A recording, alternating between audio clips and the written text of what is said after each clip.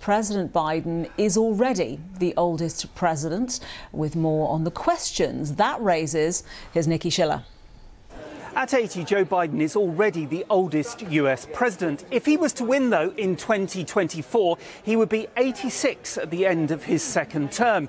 Now, some experts have already said that his age could be a campaign issue.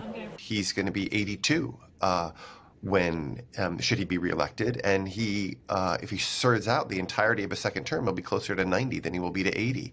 And this raises lots of concerns, justifiable concerns in my view, about his ability to fulfill all the obligations of the office, concerns about his health, his ability to actually finish out a second term and what that means. So how does Joe Biden compare with other leaders around the world? Well, the former Malaysian Prime Minister Mahathir Mohamad was 92 years old when he was elected in 2018, whilst the current president of Cameroon, Paul Biya, is 90 years old. And some ageing experts say an 80-year-old now is not like an 80-year-old in the past.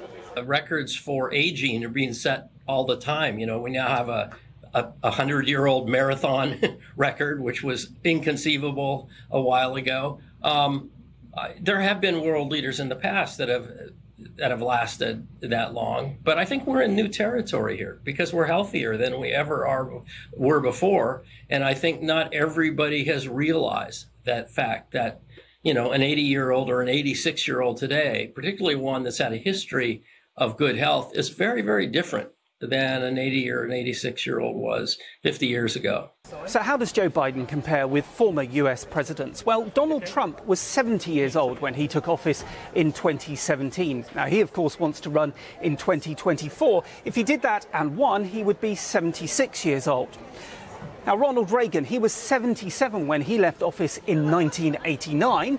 Dwight D. Eisenhower left office in 1961, aged 70. He was, of course, succeeded by this man, JFK, John F. Kennedy. Now, he was the second youngest ever US president, 43, when he was elected. So who was the youngest?